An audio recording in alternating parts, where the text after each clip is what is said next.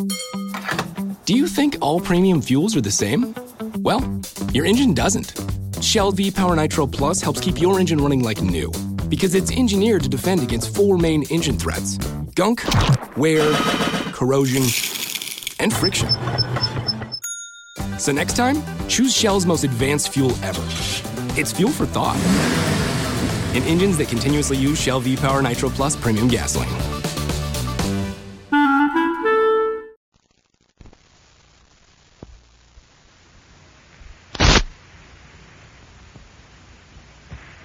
This is Orson Welles, speaking from London.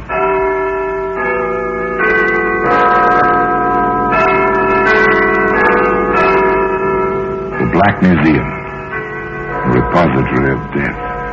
Here in the grim stone structure on the Thames, which houses Scotland Yard, is a warehouse of homicide, where everyday objects, a piece of wire, a chemist's flask, a silver shilling, all are touched by murder.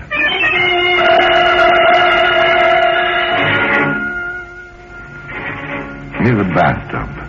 That's a familiar object. This is an old-fashioned one, a ball and claw-footed bathtub without plumbing connections. It's kind our fathers and mothers knew about. Into this they poured the Saturday night water by hand. Some liked it cool. Others liked it hot. There we are, dear. That hot enough? If you think so, darling. Oh, you're the sweetest. I wonder how I had the luck to marry you. Part of my job, dear, taking care of you. And one day soon, we shall have a tub with taps. One of the new ones. You'll see.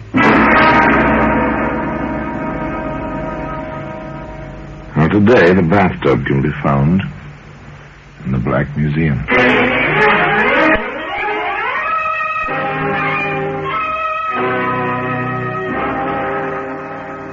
From the annals of the Criminal Investigation Department of the London Police, we bring you the dramatic stories of the crimes recorded by the objects in Scotland Yard's Gallery of Death, the Black Museum.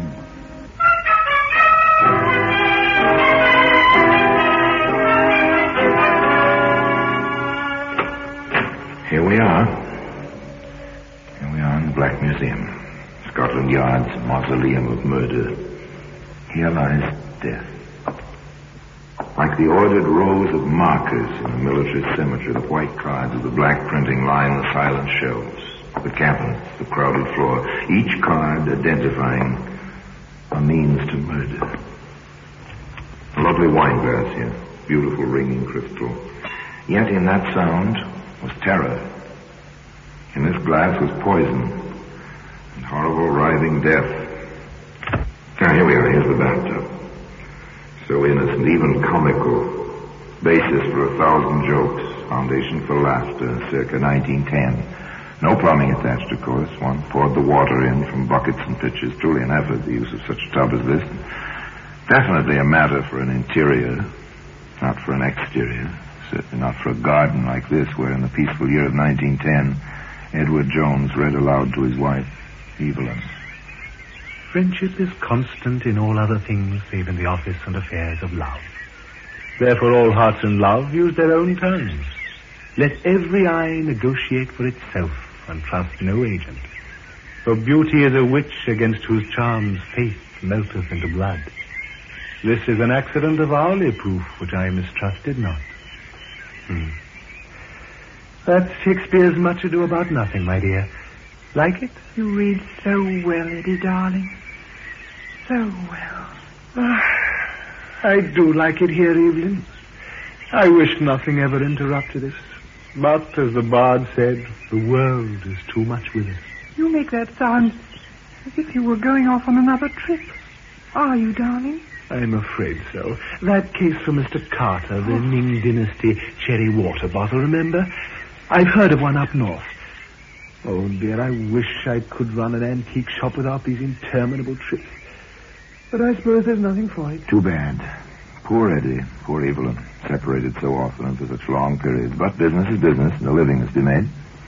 Eddie bids his wife a fond farewell and proceeds on his way to a middle-sized city. There he walks the streets, enjoying the sunshine and the crowd. when suddenly... Ed! Oh, Ed, darling. Oh, at last, after all these months. Oh, Ed. Wait, what? Anne. Oh, my darling. Oh, Eddie. Oh, it's been so long and no word. I thought you might be dead. Of course not, darling, like the bad penny. Why, I was hoping against hope I'd find you any minute. I went back to our place, but you'd gone. A new landlady, no information. Oh, but what happened, darling? You never wrote, and I waited and waited. Yes, it was an accident, darling. Blow on the head. Amnesia. Only a few days ago, I came back to myself. Oh, my poor darling. No matter, darling Annie. We are back together. Once again, we are husband and wife. So that's the little game, is it? A wife in every city, is it? Well, now, Mr. Edward Jones, what's the idea? What can this get you, besides a heap of trouble and stiff prison sentence? What can it get you? There we are, Anne, my dear. I signed mine. Now you sign yours. You see? Ladies are first, except in getting off trolley cars or signing wills. Oh, Eddie, you are sweet. There we are. Now, heaven forbid, anything happens to you, all you have is mine, and vice versa, if anything should happen to me. Heaven forbid, Anne, my dear. Well, apparently it can get you plenty. If your wife has plenty, and Anne was, well, decently off with an easy income from her father's estate, although she's not allowed to touch the principal. However, there was a proviso concerning her husband's rights. If and when. I'm horribly upset about it, Doctor. Here she is, apparently in perfect health. She has an awful fit, and all she remembers about it is a slight headache. She's my wife, Doctor. These things happen, Mr. Jameson, I can assure you. Oh. So Eddie Jones is Eddie Jemison hereabouts. It's interesting. Nothing. I found absolutely nothing physiologically wrong with Mrs. Jameson. She's in perfect physical health. Now then. But how can I be, Doctor, when I have these terrible fits? There are such things even we doctors don't know yet, my dear. Such as the reaction of the human mind to great stress. And you've been through such stress with Mr. Jameson missing so long. But what can we do about it, Dr. Margetson? Oh, just rest, relaxation, quiet, peace. Most important, relaxation. Now I'll prescribe a mild sedative each night before sleeping. So simple, so easy, so diabolical, and so considerate. No, Anne, darling, you mustn't even fetch your own bathwater. There we are, almost full, and nice and warm. Just right to relax him, just as the doctor ordered. Oh, Eddie, I don't know why you do all this for me. I don't do half as much for you. You do, darling, just by being. You know that, don't you? No, I say it 100 times a day. Eddie, you're sweet. All right, my dear. Now step in. I'll help you. Take care. The water may be hot, and the tub may be slippery. There we are, dear. Is that hot enough? If you think so, darling. Oh, you're the sweetest. Oh, I wonder how I had the luck to marry you. Part of my job, dear. Taking care of you. And one day soon we shall have a tub with taps. One of the new ones. You'll see. Ready to sit down, darling?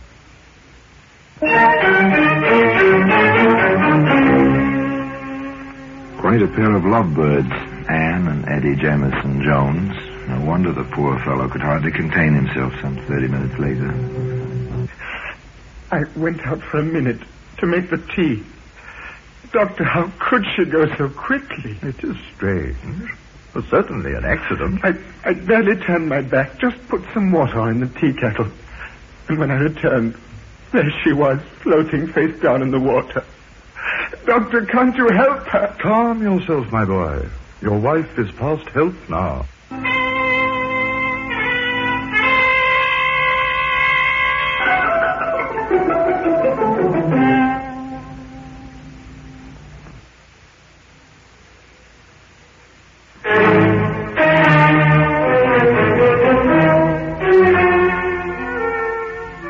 Such tragedy, such tears, and a will by which Eddie came into something over 800 pounds. In 1910, that was a fair amount of money. Enough for a man to live on with his wife for quite some time, while he read Shakespeare aloud in a quiet garden. Shall I compare thee to a summer's day? Thou art more lovely and more temperate.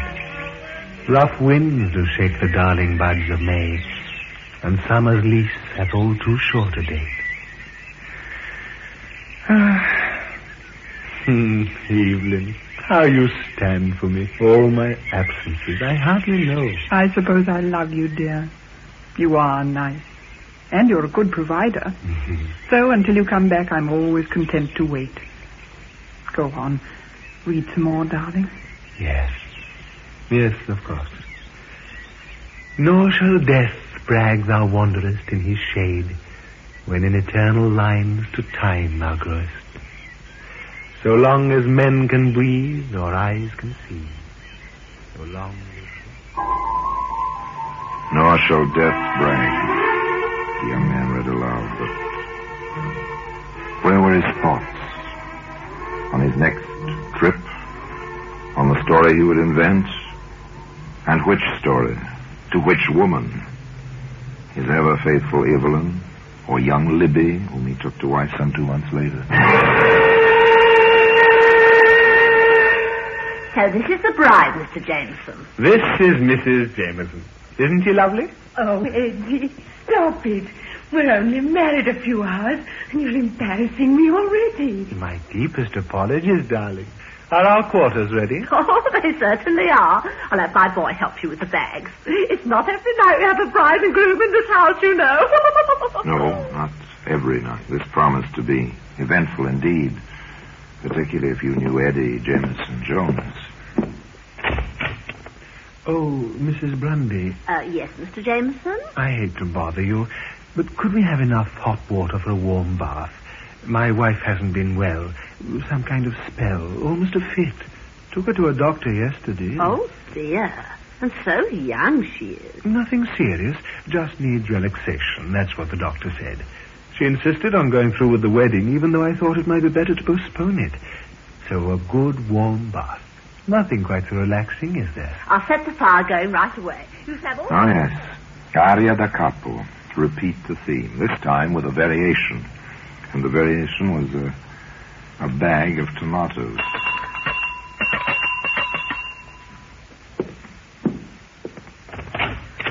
Oh, Mr. Jameson, I didn't hear you go out. I just ran out while my wife was in the tub, picked up some tomatoes. Fried tomatoes are her favorite dish. And I thought, well, tonight or all night, she ought to have them. If you don't mind fixing them, Mrs. Grundy. It'll be a pleasure, Mr. Jameson. I'll have them ready with your dinner, never fear.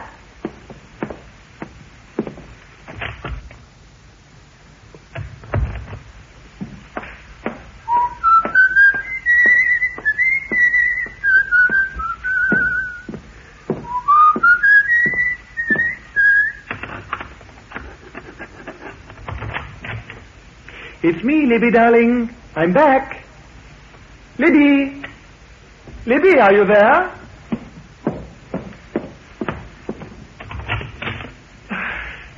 Good heavens. Mrs. Grundy, help! My wife is floating face down in the tub. She's dead. My wife is dead. And today, you can see that same bathtub in the Black Museum.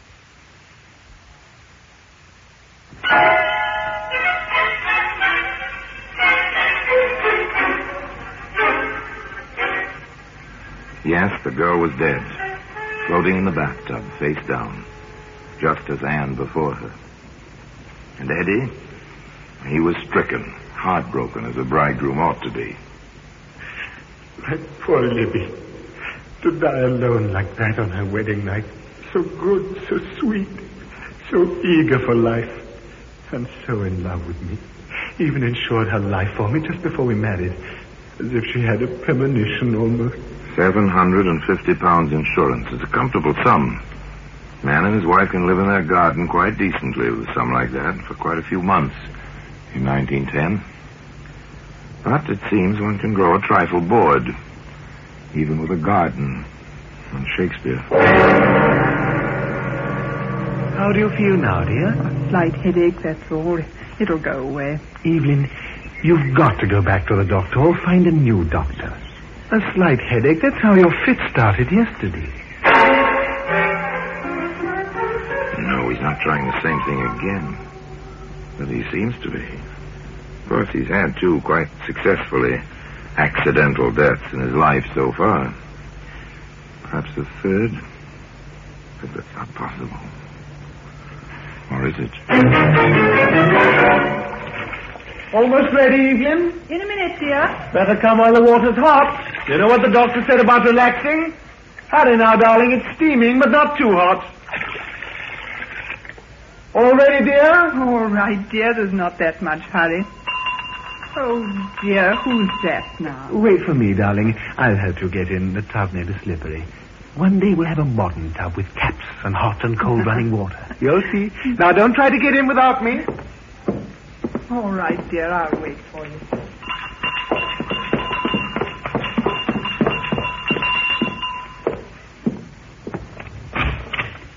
Yes? Are you Edward Jones? I am.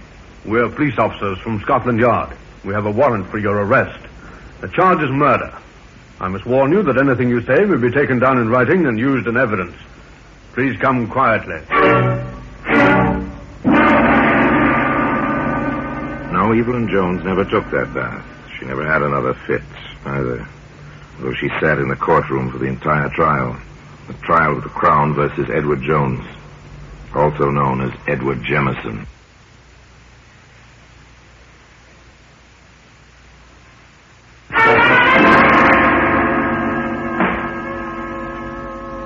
May it please your lordship, gentlemen of the jury, this is a peculiar case. No one saw this man commit the crime of which he stands accused. Yet every circumstance, every bit of evidence points to the fact that this man stands justly accused and deserves proper punishment. Now, in the course of this trial, you will hear many things about love, about coincidence, about accidental... Oh, yes, they heard many things, that jury, sitting so stiff and serious-minded in its box. Not the least was the opening of the famous defense counsel who held a brief for Edward Jones, also known as Jemison. Nor will we deny that this man may have married vigorously, but he did love these poor women, and it was a far, far better thing he did in marrying them than to lead them astray and then leave them alone with remorse, as so many men have done before him. We deny that my client killed these poor women.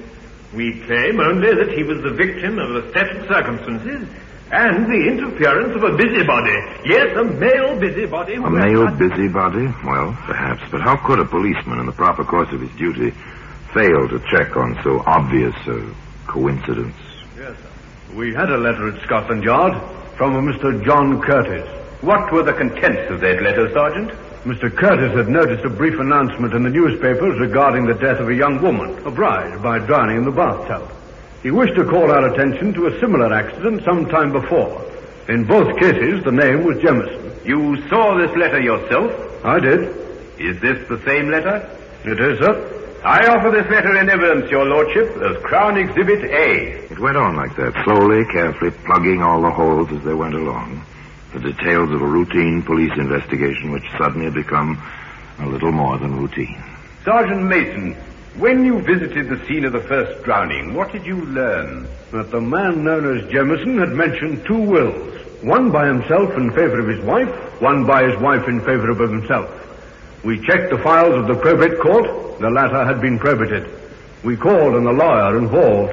He had a copy of the other will. The man known as Jemison had no property to bequeath. The deceased had quite a bit. And when you visited the scene of the second drowning, Sergeant? We learned that the man known as Jemison had mentioned an insurance policy in his own favor. We inquired of all the insurance companies and found the records. He had received some £750 following the death of the young... The first point established. Motive. Money. Over 800 from Anne. 750 from Libby. Almost £2,000 in all. That's a substantial motive. The questioning of Sergeant Mason went on. Now, in the matter of tracing this man Jameson, what did you do? Just routine, sir. We checked the mailing address at the insurance company and found it to be the same as the house where the second woman had died. There, we discovered a forwarding address, a postal box. We covered that box. I watched it myself, sir. And when this man known as Jameson came to open it, I followed him. He went first to an antique shop, then to his home. Having located him, I made some quiet inquiries and learned that he was known as Edward Jones. Now, that evening, having communicated with Inspector Wilson at the yard and having received a proper warrant, we placed him under arrest. Very good, Sergeant. Now then, when you called upon Edward Jones, what did you find? The woman who claimed to be his proper wife was waiting upstairs, sir, for him to help her into a hot bath. One further question, Sergeant. Is the man you arrested in this courtroom now? Yes, sir. He is the prisoner in the dock, sir. Thank you, Sergeant. Thank you very much. Oh, they've been very thorough, all right. They had almost everything. They called Dr. Margetson, for instance. Dr. Margetson, when you first saw Anne Jameson, what was her complaint? That she'd been having fits and not remembering them. Did she tell you this herself? No, her husband did. He was quite insistent on it. Did you find any symptoms of illness, sir? I examined the woman very thoroughly. I found nothing. But that situation is not uncommon in certain types of epilepsy. Now then, Doctor, when you were called to the house on the evening of June the 3rd last, what did you find? The woman I had examined was floating face down in the warm bath and quite dead. The husband was extremely hysterical. I treated him for shock. Did you sign this death certificate? Yes, that's my signature. What is certified as the cause of death? Accidental drowning. We offer this certificate in evidence as Crown... They had the landlady who knew Libby Jameson, too. She testified, simply. Oh, yes, sir. He moaned about the insurance policy. Cried all night, he did. Bit by bit, piece by piece, motive, opportunity, proof of death by drowning, medical evidence. But one great piece of the puzzle remained, as the distinguished counsel for the defense asked.